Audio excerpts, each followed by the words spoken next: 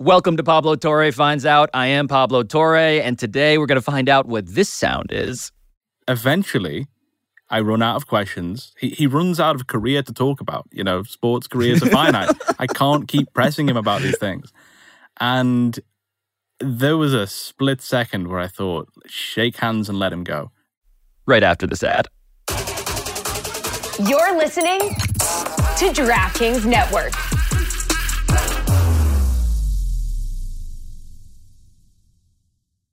With threats to our nation waiting around every corner, adaptability is more important than ever. When conditions change without notice, quick strategic thinking is crucial. And with obstacles consistently impending, determination is essential in overcoming them. It's this willingness, decisiveness, and resilience that sets Marines apart. With our fighting spirit, we don't just fight battles, we win them. Marines are the constant our nation counts on to fight the unknown. And through adaptable problem solving, we do just that. Learn more at marines.com.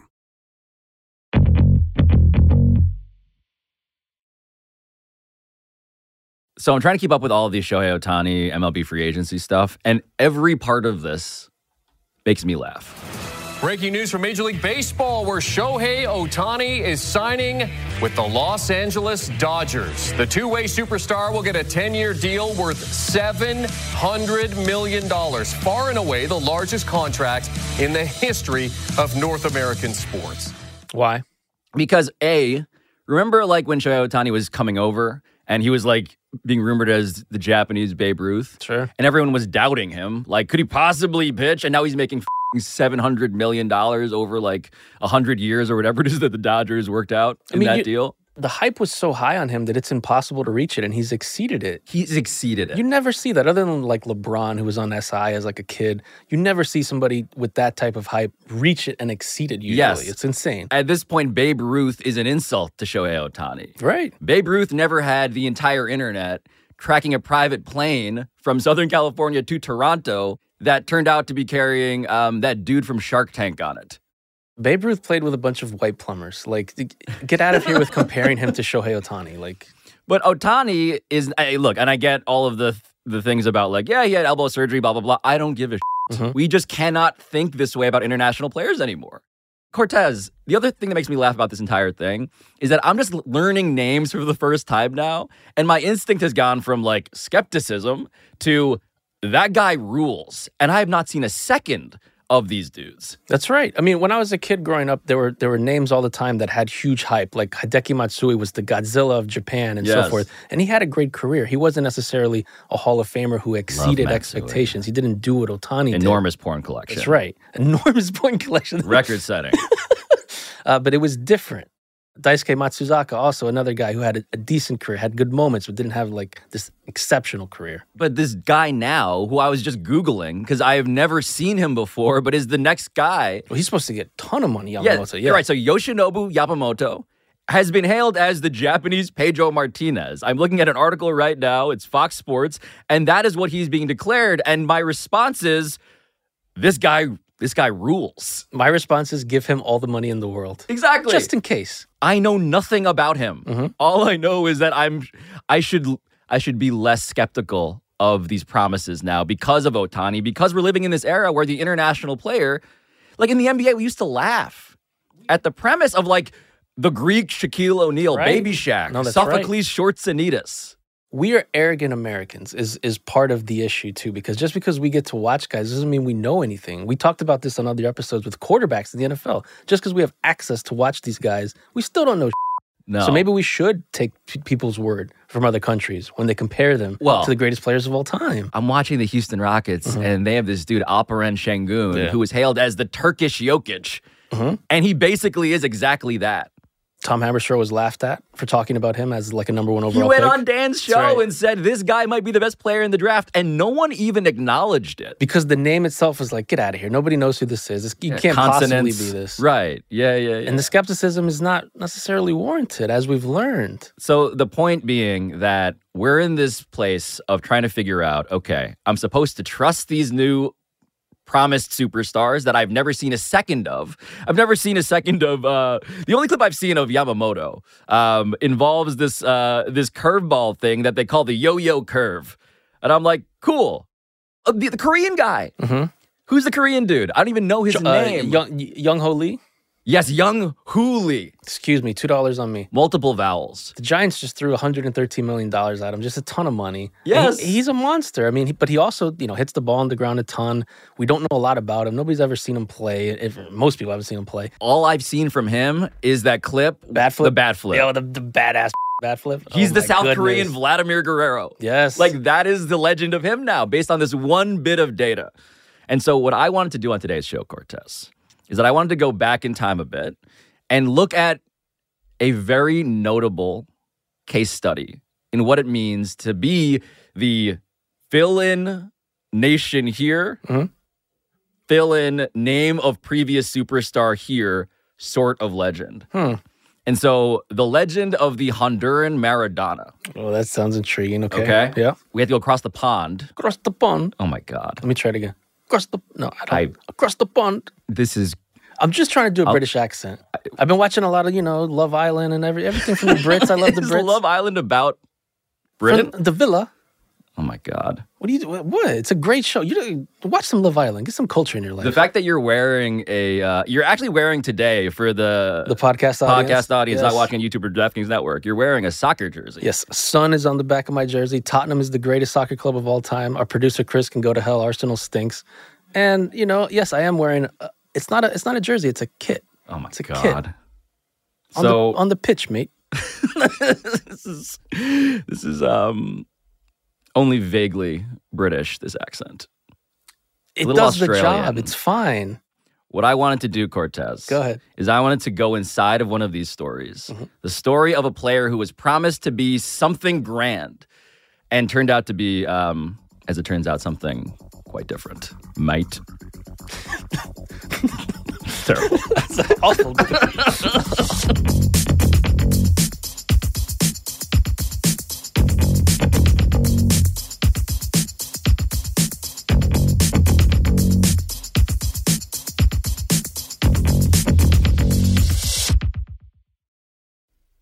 Hey guys, Pablo Torre here. Being around sports media and being a fan of the New York Yankees for a lifetime, they both taught me that sometimes exploring the sliding doors moments and what-if scenarios in sports can be the best part of the fan experience.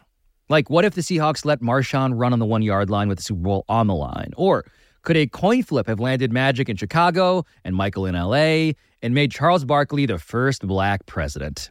Enter Wondery's newest sports show, Alternate Routes, a weekly leap into the sports multiverse with former SportsCenter anchors Trey Wingo and Kevin Frazier. Each week on the podcast, Trey and Kevin will pry open the sliding doors of a different what-if moment from the world of sports. In these alternate sports realities, dynasties will fall, legacies will change forever, new GOATs will emerge. Follow Alternate Routes on the Wondery app or wherever you get your podcasts. You can listen to Alternate Routes early and ad-free right now by joining Wondery.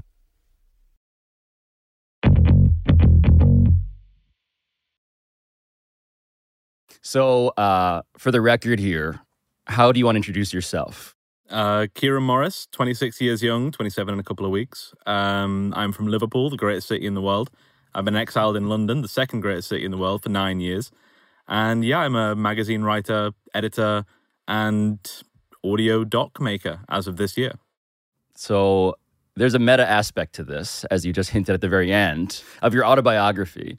But when you say that you're almost 27 years old, do people believe you? Because I need our podcast audience to understand that I'm looking at you and I'm like, you could pass for, I don't know. What's the drinking age in England? I guess it would be like 4? 18. Okay. But I want to go back to where this is all born, which was, I think, when you were around 13 years old. Yeah, so 2010. And so you're in Liverpool at this point? Yeah, back home in Liverpool. And what does 13-year-old Kieran Morris like to do for fun?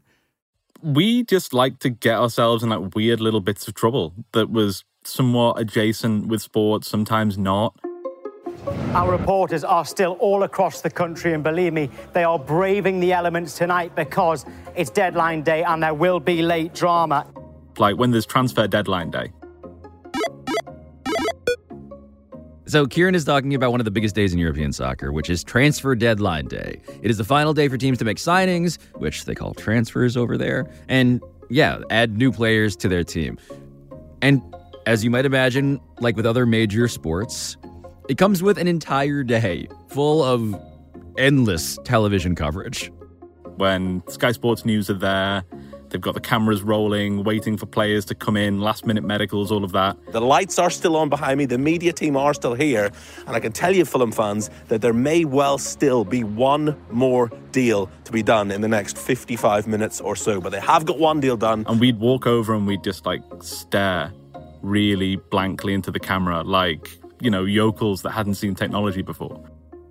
And then we'd rush back and we'd see if anyone had seen it on TV and be like, oh my God, who are those freaks in the back? And that was us. You're describing now truly like a pubescent, and forgive me, 13-year-old Kieran, for saying it this way, you're describing a 13-year-old attention whore a little bit. Completely. And what did 13-year-old attention whore Kieran Morris like to do the most as those pranks were concerned? So the first big one that really had a landing point to it was focused on the world that as 13, I think 14-year-olds by this point, 2011, the world we cared about the most, which was Sky Sports News, football transfers, the transfer rumour, gossip mill and all of that. Every single time I was in my friend's house, Sky Sports News playing all the time. Little number on the bottom of it. Call us up if you hear anything, that kind of thing. Sports media wasn't quite as glamorous then. Oh, it was a kind simpler of functional. time, Kieran. Yeah. Yes. When a bottom line meant something scrolling across your television. Exactly. It felt like breaking news. I miss it. And so we were just okay, what matters more to us than anything? Football. What would be stupid? William Gallas, he's just left Arsenal. He was a free agent. What if he went to, Birmingham? Okay, just to clarify again for the Americans who do not closely follow soccer here. William Gallas is a really good French defenseman, or at least he was. He played for Chelsea and Arsenal for 10 years. And then, in the 2010-2011 season, he was on the decline. He was entering the back end of his career. And so Kieran thought it would be funny if William Gallas's next move was to play at a really shitty club, like Birmingham. Lower mid-table, dowdy old Birmingham. Mm-hmm. He's on the out, he's old. It could happen. Let's try and just put some calls in. And so we booked him a room at this really fancy luxury hotel in the center of Birmingham. I put on my worst, unrepeatable French accent as an agent. Hold on. What is your worst unrepeatable French accent sound like? Oh, it's talking like this, So can I have a room is coming in... my client, William... Oh, you cannot tell what this is for. It is for Birmingham. Pretty terrible. Yeah, admittedly. If that makes it to tape, oh my God, I will never be allowed to cross the Eurotunnel again. But wait, hold on. But using this terrible French accent, you've engineered this rumor out of nothing that you've sort of Goldilocks, right? It's not so implausible that people would dismiss it out of hand. You're kind of targeting something that might actually infiltrate the bottom line scroll on Sky Sports News. That is something that you've targeted very, very deliberately. Yeah, that was the aim. And then from there, it was as easy as saying to a few papers, I've just heard from my friend who works at the Malmaison, the hotel. Don't take it from me, but apparently William Gallas has booked a room. He's coming in tonight, trying to build some kind of momentum for it. And then telling Sky Sports all of this, oh my God, my phone's been blowing up. Apparently, William Gallas is going to Birmingham. I've heard it from this guy at this paper. I've heard it from the guy at the hotel. And then the next morning, we're watching Sky Sports News again. There's a flash interview with Alex McLeish, who was the manager at the time. And it's just 10 seconds of, oh, you've been linked with William Gallas. Do you have anything to say about that? No, nothing in that. I've got two young centre-halves and it's not the right move for me. I need to spend my money on other positions or spend the club's money on other positions that we really need to improve things. And for that tiny amount, that's all we wanted out of it. That was one of the funniest moments of our entire lives. What is the physical, visceral sensation that you feel when you see that happening? Oh, it's just like being just hit by a tsunami. It was just... Oh my God. It was here, sat on this floor by this TV yesterday. Today it is coming out of the TV. This is ridiculously powerful. It's like, if we can do that, what else can we do? The picture you have painted for me is that of one of those, you're not a kid who's scared. Like, you're one of those dinosaurs in Jurassic Park who's testing the electrified fences. Like, how much can you get away with before you just decide to destroy everything? I think in the terms of, like, you know, media or kind of like the real world, but anything that didn't involve, like, climbing trees or running very quickly or making hard tackles, I was very scared at them. But when it came to, like, actual people's lives, I was, kind of reckless from an early point. But wait, so you get this taste, right? You get this feeling that has been revelatory, that transforms you. And what do you want to do next? So it came to a year later, and all the way through this, we're making legends out of ourselves to each other. Oh, you're insufferable, I imagine. Oh, unbelievable. I couldn't put up with me if I had to deal with me at that age. We were 16 by this point, and the Olympics had just started, 2012. And I don't know, it felt like revisiting the Gallas thing, the Gallas playbook, was a bit like getting like an old video game out again and, you know, giving it one last really intense spin. Yep. Like, here we go, let's see what we can do. We're a little bit older, a little bit wiser, at 16, that is. And we're watching Honduras versus Morocco, pretty staid game of football. And we get the itch again. It's, is there anyone here? Let's look through the squad list. And we looked at a few. You know, a few of them had already gone to Europe. A few of them already had a sort of bit of hype around them. But there was a 19-year-old, number 10, making his sort of first waves into the national team. He was fairly dynamic on the day. His name was Alexander Lopez. He hadn't left Honduras. He had a pretty modest but good goal record. A little bit of detail on him. And I don't know what it was, but we just fixed our eyes on him. And before we know it, we're at the big boxy computer in the study, going through Wikipedia, juicing it up a little bit with a bit more bio here. What are you editing on Wikipedia? Oh, it's basically, at this point, it's a blank page. It's got a little bit of detail on him. Other than that, total clear avenue for anything. So a season had just gone by, the 11-12 season. It had no detail on it. Let's give him some references for, you know, a great series of goals in the Honduran League. Yeah, statistically, what are you giving him? What kind of an upgrade are you giving him? 18 goals, 34 assists, you know, crazy, crazy, crazy figures. If you watch a player do that to your league, they're an object of fascination. He was an all-action, you know, box-to-box goal scorer, technical wizard, talisman, all of this stuff. He's this talent waiting to break out of Olympia, onto the Olympic stage, and then off into the world. And that nice mix of, hey, he can score a lot of goals, but he can make a lot of else happen for his team. There's strikers there who are benefiting off it. You know, other people are rising with his tide. He's that talented. The assists I always thought were the flourish. But hold on, because I need the scene, Kieran, of you settling, I presume at a computer, on the nickname that you knighted Alexander Lopez with. I've looked at the Wikipedia records, and you can still see them. They're obviously all publicly available.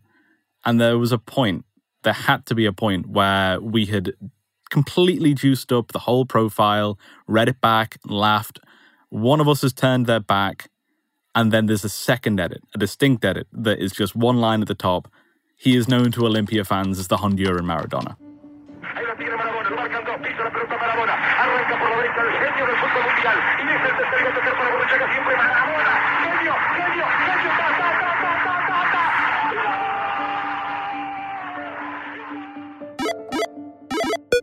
That is the sound of Diego Maradona doing one of the greatest things we have ever seen in sports, scoring one of the greatest goals in the history of soccer.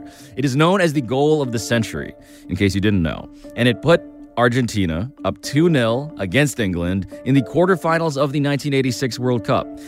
A World Cup that Maradona and Argentina would go on to win.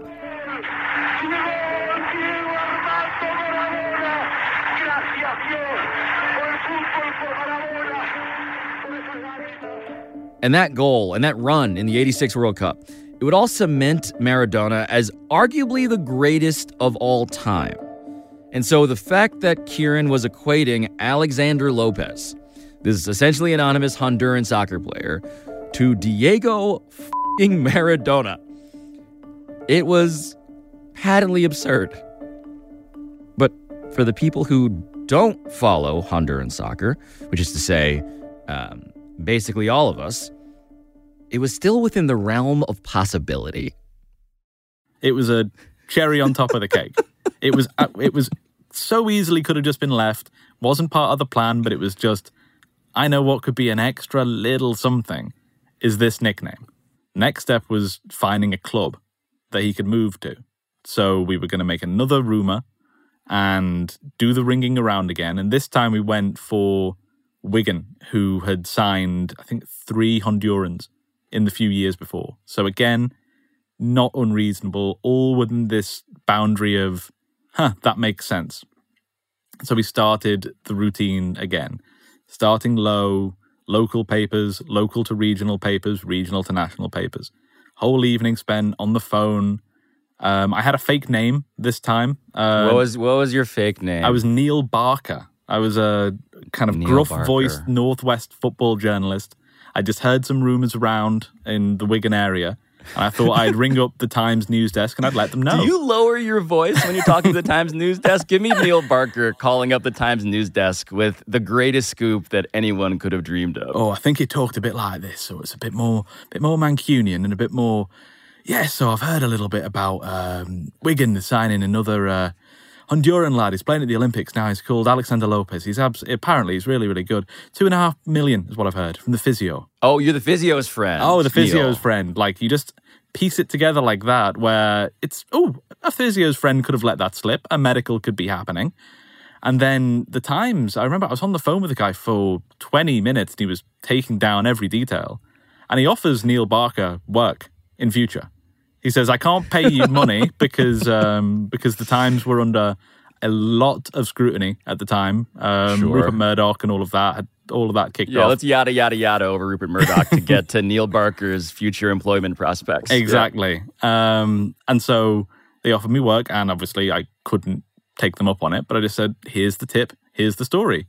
So this insane prospect who comes from Honduras, an incredibly poor Central American country that is just obscure enough as well to not be a thing that people know a ton about. No one should believe this story. Like, right? Like, objectively, this is obviously just something that you totally created. But what is insane is that clearly someone or someones of even greater consequence apparently did. Yeah. And so I think, for the very least, the Times, when they put it in the paper, they believed it. And then the year afterwards, we saw the news that the Houston Dynamo had paid $1 million for Alexander Lopez. And we just thought, oh my God. Like, there were the stats on the press release, 18 goals, 34 assists. They had, a YouTube clip of him up. The comments of that had, welcome the Honduran Maradona. We looked at the SB Nation posts and we looked at the Reddit boards, and there it was. Like, we looked away for like a second, and this wildfire seemingly had spread through Major League Soccer, who saw this Central American gem that had been linked to the Premier League. $2.5 million, let's sign him for $1 million. Bargain. I'm now looking at the press release off of HoustonDynamoFC.com, and it says, quote, his record of 18 goals and 34 assists in 51 league games for Olympia testifies to his creative and goal-scoring potential, which feels like you wrote that. But no, like, this just got aggregated everywhere. Like, you look it up now, and it's like FoxNews.com has a story about this, quoting those numbers. And there's this one fan site. They're not just quoting the statistics, Kieran. They're quoting the legend, the nickname that you invented out of nothing. Yeah. As soon as I saw that press release, I was sat down in my study on the other side of the city where I lived. And it's the one where he's holding the shirt and it says Alex 10. Got the number 10, Maradona's number, holding it proudly in orange in the sun in Houston. And the first thing I did was I made it my laptop background. I put it on the wall like a hunting trophy. I was just like, there we go. There we have it. You're a terror. I know. What a terror you are. Were, I hope. I think I'm reformed.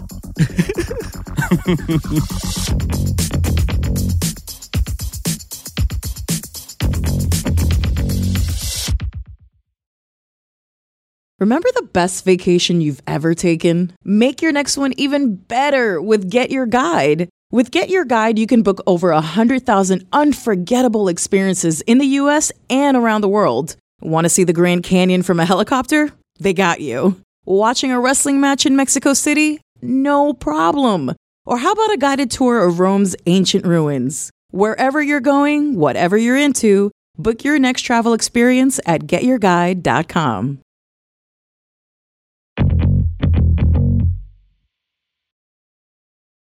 So, Kieran, I just do want to pause here because I am blown away by Child You, this pubescent kid who is engineering this nickname, this legend, the Honduran Maradona, out of nothing, except that that person who you nicknamed is a real guy named Alexander Lopez, and you watched as your boosted stats and your invented mythology leads to him, roughly a year later, getting signed by the Houston Dynamo, this MLS team in real life, for $1 million. And so you are, on the one hand, an amazing shadow agent for Alexander Lopez. Like, what a thing you've done for this guy that you've never met, that you only kind of know about, but who now is the wallpaper of your computer. But I'm also realizing with great clarity that you're also just kind of an asshole. Yeah. 100%. It became very quickly to me, and I've, wrestled with it and tried to address it for a long time. It became a gimmick. It became a crutch. It became something that I fell back on time and time again. The story of this, the accounting I just provided, you profited off of this. Oh, yeah.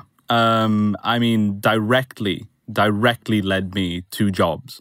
Directly led me into what I do today. The magazine job that I have today, I pitched doing the Honduran Maradona, the whole run through in my job interview. I have absolutely bled everything out of it there is to do. And I think there's something about when you are trying to get going in who you are and how you are going to be. What do you want people to see you as? And so a lot of it was, oh, I did this story. On top of that, oh, I do this, I do that. It's self-aggrandizement. It's, hire me, I'm precocious. I can take a kid from Central America and make him into a millionaire. What could I do for you? And I like the idea of you bragging about this, like on dates. Well, my now fiance, I started going out with Sarah, who will be listening. Hello. At the end of 2014. So it's 9 years. So it's just after school. And so it worked on her years and years ago, 9 years ago. She hates every beat, every turn, every single mention of Alexander Lopez because she has heard me pull that routine hundreds of times with hundreds of different people. Like, she rolls her eyes like default. All of this hype around this story that was all tied into this hype I did around myself. Never once did I think, what has happened to him? What really has happened to him, to his family? And that, bit by bit, as I got older, that became a bigger thing in my mind. The fact that your love, your household, your ego, your identity, your story that you tell yourself about yourself is premised on the Honduran Maradona raises an important question, which is what the happened to the Honduran Maradona when he actually went to the MLS? When did you actually decide to do something and figure out the answers to these pretty enormous questions? Well, it was coming up to 10 years on the original prank. So it was 2022 was on the horizon. I was speaking to another magazine editor, and I was telling him the story. I was doing the routine beat for beat. And once again, he's like, you should do something with this, but you should really think about how you can do it. And it came to booking a flight to Houston and just thinking, can I just hit up anybody and everybody who was connected with that time, 2013, in Houston Dynamo's recent memory, any staff who were still at the club, and just put the question to them, find out a bit more, and then just try and see, did this really have an effect on Houston Dynamo? Did this have an effect on Alexander Lopez? So when you get to Houston and you begin to recreate a very suspiciously, I'll say this, suspiciously specific oral history of this random guy that you care about so much, what was their memory of just the very beginning? So at the very beginning, from what I've heard from speaking with Nick Kauber, who I think is now the assistant GM, but he was one of the scouts who had flown out and watched him in the Gold Cup and had heard recommendations from inside the club that he was a talent. If you look at some of the profiles coming out of Central America, the Hondurans were really adjusting and adapting quickly. You know, those players, they're tough. They've dealt with a lot of adversity. They come here hungry and ready to prove themselves. He was a really nice kid when he arrived, and he was fresh-faced and eager. There was a big Spanish-speaking contingent in the club, as there is in the city, and they just helped him settle in and get his fitness up.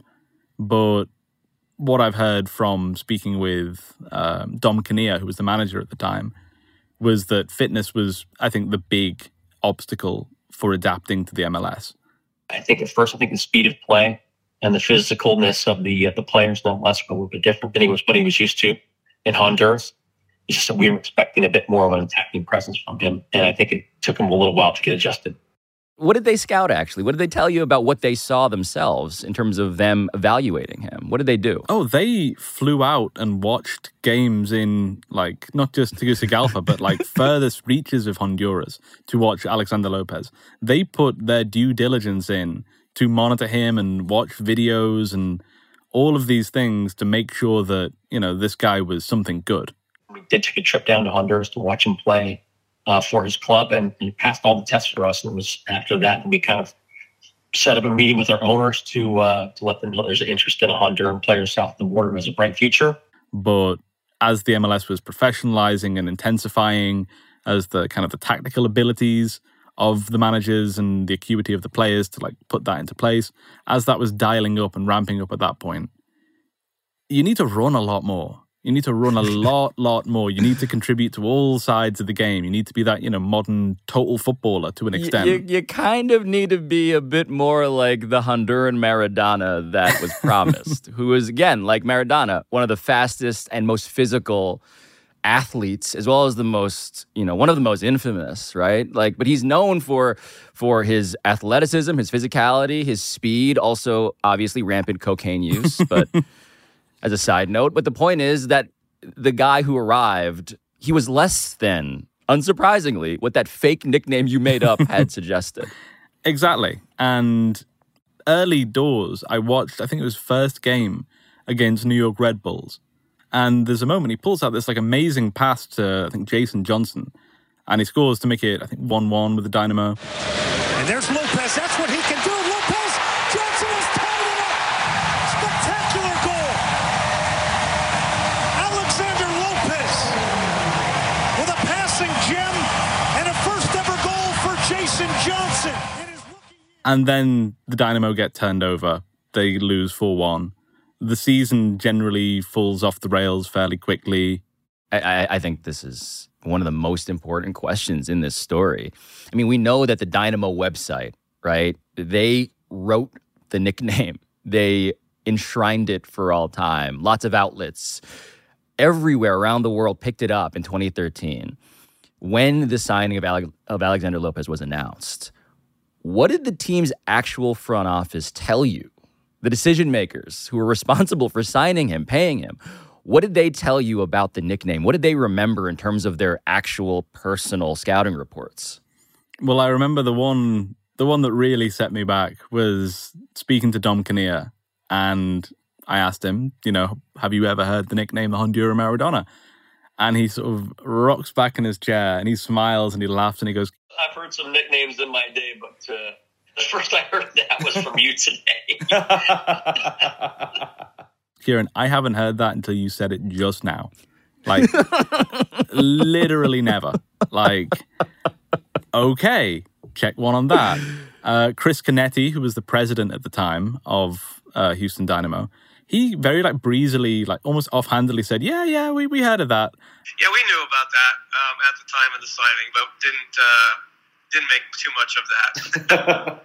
I don't think he not meant it, but I think what he meant by that was we knew there was some hype around him because it was so breezily tossed off. It didn't give me anything like, oh yeah, he's heard it.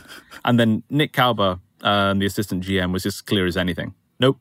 You get the Honduran Messi, you get the, whatever. So I don't really take stock in in somebody's nickname, to be honest. Even if we did hear it, we wouldn't care because those nicknames don't matter to us in the professional soccer industry. What you're thinking as your life, the story you tell yourself about yourself is just being dismissed as just obviously unserious. Of course we don't give a about that. That's just a thing someone says. When they tell you that the legend doesn't even matter to them who made the decision, what's going through your head?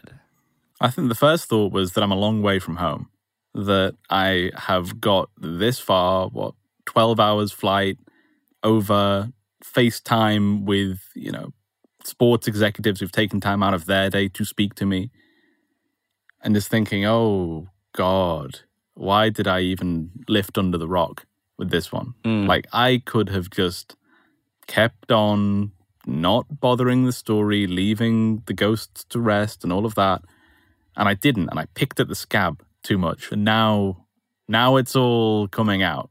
Now I'm seeing it. Now I'm in the room with the adults who made the decisions, the proper people who weren't just spinning yarns and telling stories and smoking areas and all of that, with the actual people doing their job. So what this entire front office is telling you collectively with great clarity is that you're not the story here. We messed up this signing insofar as, it didn't go well, but that's on us. We didn't buy your legend. You're not responsible for any of this. Yeah. That was pretty clear as day by that point. To think that I've been entertaining the idea that one day they opened up their laptops while they were watching the Olympics, just as I was, and thought, that's right. Look at all these goals and assists. Chris, go get your checkbook. When you see it all now. Just, Kieran, what a literal child's version of how sports works. Just that idea. No, but it's I'm laughing also because I am now wondering, okay, the actual person then that they scouted, that they visited, that had a life beyond your invention of one. What's Alexander Lopez feeling about all of this, right? Where is he now? What happened to him? The last sort of time I hear from him as I'm going around and telling this story to people is that he fell out and it didn't quite work. The way that Dynamo played, they moved between managers, they moved between formations. That, sparkling number 10 role falls out of favor when you don't have everyone else carrying the piano, as it were. And he went back to Honduras, and then he ended up in Saudi Arabia. When I spoke to Dom Kinnear, he said that he'd last seen him in the CONCACAF Champions League the year before, and he was playing for a club called Alajuelense in Costa Rica, and he was doing well. He was a regular starter for a continental team. So I have watched him over the years, and it's kind of funny. Like I said, I watched him play for Alajuelense against the MLS team maybe about a year and a half ago. And every time I see him play, he hasn't changed. He plays the exact same way. He'd been the captain a few times and all of that. He'd been, I think, racked up 200 appearances for them in that time. He was a bit of a star in Costa Rica. So I thought, Houston is, 3 hours from San Jose? I'm never going to be this close to Costa Rica again. I don't think I'm going to be allowed back in the state of Texas. So I think I've got to make my move now. And I thought, at the very least, I can go and tell him, or I can try to go and tell him. Because if I get this far and there is an opportunity just to see what all of this really has been about, to look into the whites of his eyes and kind of get all of this off my chest, as if he even needs to hear it. The time is now. It needs to be now to get something out of this, pretty wasted trip of smashing down my own preconceptions.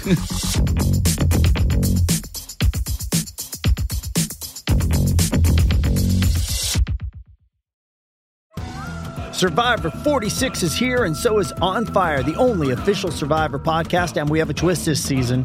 The winner of Survivor 45, Dee Valladares, will be joining us every week. We're going behind the scenes of the biggest moments, the how and the why things happen, and the strategy and analysis you can only get from someone like me, a Survivor winner. Listen to On Fire, the official Survivor podcast, wherever you get your podcast.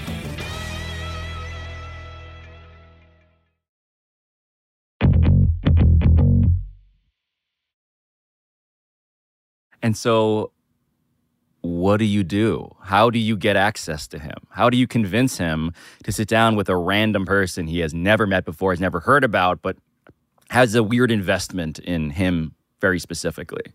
So this was a bit of a Hail Mary. So I arrived at the airport and the only thing I had was a number for his agent that I'd routed around at the back of the 7th page of Google stuff to try and find like one PDF that left it on the very bottom. Here's the number.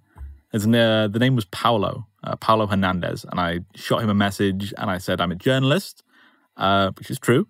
I'm doing a story about Wonder Kids and their reputations, which is true to a point. Technically. And I really want to speak to your client, Alexander Lopez. Do you have, is he around in Costa Rica at the moment? And he was like, well, are you in Costa Rica? First off, yes, I am in Costa Rica. I've arrived. I can do a face-to-face, I can set that up. He's like, okay, I'll speak to him. And eventually I realized that I've got to go find an interpreter because I cannot speak very good Spanish at all. And then I get a text through and it's Alex and he's been put through to my number. And I say, I would like to interview you. Where's good for you? And so he suggests the Hilton in the center of San Jose. And so I tell Ileana, my interpreter, who was the one who was available to come for that time, and it was great. I said, arrive 4 p.m. tomorrow, and we'll go and do it. So when you finally sit down with him, after that day, but also more than a decade now, what did you learn about his actual real life when you see him face to face? We shook hands. It was, journalist and subject, sit down, interpreter in the middle. Here, Morris speaking. Ileana Castillo, the translator. And Alex Lopez. El jugador. Sí. And I learned so much because I asked so many granular questions that just stalled me for time. Asking him all these details about when he made his professional debut, when was the first time he was identified as a talent when he was younger. What happened was the president of the Rosenborg team from Norway came to Honduras to watch me train and watch me play. And he wanted to buy my services, to buy me from the team. But unfortunately, the president said they had never sold the player to Norway. And then one thing that really staggered me was that as he was talking to me, he tells me that, in 2011, so this is a year before I started messing with his page, in 2011, Arsenal had invited him for a trial. There came a point when, before the World Cup Sub-20, Arsenal wanted El Choco Lozano and me to go to England to do some tests. It had genuinely happened. Oh, wow. A far more reputable club than Wigan, a real link to the Premier League, something that was not public knowledge until then. A link to a previous prank you had pulled too. A big money real club had actually flirted in real life with the guy that you invented these flirtations about. Yeah. And that had never been on the record. And he just talked me through his career. He talked me through Houston. He had no bad memories whatsoever of Houston.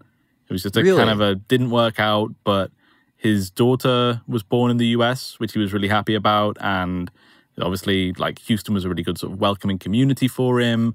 There were Honduran players already at the club. It was a nice community feel. Saudi Arabia, he was pretty hard on. He just said he was there for 6 months. He was meant to be for 2 years. And it just didn't work. for someone who had grown up through the Honduran system and then into America. So he just took a chance on himself and cut the contract and went back to Honduras, to Olympia. And that run, before he went to Costa Rica, when he was back in Honduras, he was banging in the goals. He was winning trophies. He was a all, free-flowing, goal-scoring number 10 in Honduras. He finally had the record that we had made up for him when he was 19. He was at 24 or whatever he was then. He was ripping up the Honduran league. And so, I mean, the other obvious question to me here is, had Alexander Lopez ever heard of the nickname, the Honduran Maradona? The nickname that he began to live up to years since you had given up on it. I expected no. I thought, no, if everybody else didn't hear, he wouldn't have heard. He had. He absolutely had. He had heard it. But he thought it was just a fun, silly nickname made up by the fans. The surname came along simply because, a lot of newspapers and journalists were talking about it, and they would say that I was like a young Maradona. I had the same skills that Maradona had when he was that age, too. I know that, but of course, we all know that Maradona, what he was, really. So it's just that. And that was about as far as it went. But that's something. That was like, okay, cool. I got back to you. Eventually, I run out of questions. He runs out of career to talk about. Sports careers are finite. I can't keep pressing him about these things. And there was a split second where I thought, shake hands and let him go. Tiniest split second. But I don't know what dragged me out of that. And I can hear it on the interview tape. Those first, stutters, excuse me, before you go... One more thing, while I'm here and while I have you. Una cosa más, mientras estoy aquí, lo tengo aquí. And then I've already rehearsed the spiel with the interpreter. So she's not caught off guard. Awkward imagining this. So beat for beat, I'll do 1/10 of the story, and then I'll pause, and then she'll do it in Spanish. When you were linked with Wigan, what I had done was I booked a hotel room in your name. I had called the papers. Llamaron a hoteles y luego llamaban a decir, aquí está hospedado Alexander Lopez. And then I will do the next bit and the next bit. And then it's all of those moments where I know I'm talking and he's not reacting. But then I just sit back and watch his reaction. I'm studying him while I'm waiting to say something again. And I just keep talking and talking and talking, not giving him the chance to respond until, again, the story is over and there's nothing more I can say. 10 years ago, I invented the name the Honduran Maradona. Hace 10 años, yo fui el que inventó el nombre El Maradona hondureño. It's me. Ese fui yo. And he starts laughing. And then I'm like, that could mean a multitude of things. The laughing is not the automatic get off the hook. That's could reach over this table and do something. And I'm going down. I don't think it would, I couldn't even fight back in that instance. I would have to just put my hands behind my back and say, take your shot. Yeah, you deserved it. 100%. But he thought it was funny and benign and inconsequential and saw it for what it was, which was nothing. El niño está ahí, quiere una entrevista. Y yo digo yo. When my agent told me a journalist wanted to do an interview, I was sort of like, huh? Why? But now I get it. It was actually really refreshing by that point for all of that to be put in a box and be let to be as stupid and silly and childish as it always was. It wasn't a childish thing that went horrendously wrong. It wasn't a drowning by the old lake that you don't talk about for years and years. It was just a silly kid thing that remains a silly kid thing. How does he feel about using that nickname, the Honduran Maradona? Does he embrace it? Does he plan to actually lean into it? What's his feeling on that? Oh no, he was very old school about it. He was like, oh no. There's only one Maradona. But he's got a better nickname now. He's the engineer. El Ingeniero, as they call him. And his mum loves it. I think his brother actually is an engineer, so like it's cool for them. The fans gave it to him, which is how nicknames should work. And, it sums him up. He dictates play from the middle of the field. He's crafty, he's intelligent. It's who he is. It's a good nickname because it's who he is and what he's about. And it wasn't randomly made up by a child. That nickname, though, the engineer, is so perfect, isn't it? Oh, yeah. As a poetic concern, it's so perfect because the entire time, Kieran, this entire f***ing time, the way you had framed and sold the defining story of your life, the thing you rested everything on, your identity, ego, marriage, ambitions, professional life, it turns out you had gotten it backwards, right? Like you were the engineer. You were the architect. You were the guy who organized this entire thing. You were the schemer. And it turns out that you were not the grand puppet master. Alexander Lopez was the engineer, it turns out. Of course he was, of his own life, with all of these ups and downs on his own. And that means that the legend that you had most invented was your own. Dead right. And the process after all of this ended and flying back has been dealing with that and dealing with what life looks like now without this story to fall back on, without this, self-aggrandized reputation. This is what it's a story of. It's a story of a kid who just took something way, way, way, way, way too far in his own mind and has been telling people about it for 10 years since. And what I'm glad I could do is that this relatively young adult can go back and put that kid's delusions completely to bed. Now we're different. Now we don't need it. Kieran Morris, thank you for coming clean about who you actually are. It's a pleasure. I'm closer to knowing. So I want to point out that Kieran's story here is part of a larger collection of long-form stories that we here at Meadowlark Media have made by, stealing DraftKings' money and giving it to the narrative kings over at Wondery and Campside Media. The whole franchise is called Sports Explains the World, and you can and should go find it on Apple Podcasts. This has been Pablo Torre Finds Out, a Meadowlark Media production. And I'll talk to you next time.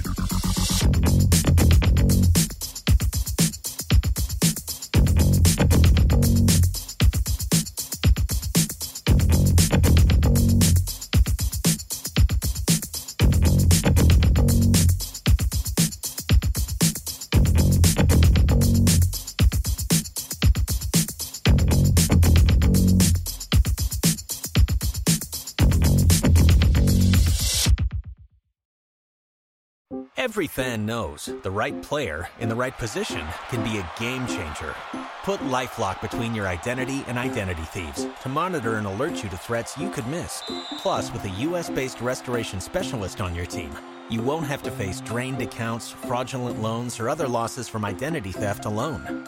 All backed by the LifeLock $1 Million Protection Package. Change the game on identity theft. Save up to 25% your first year at LifeLock.com/aware.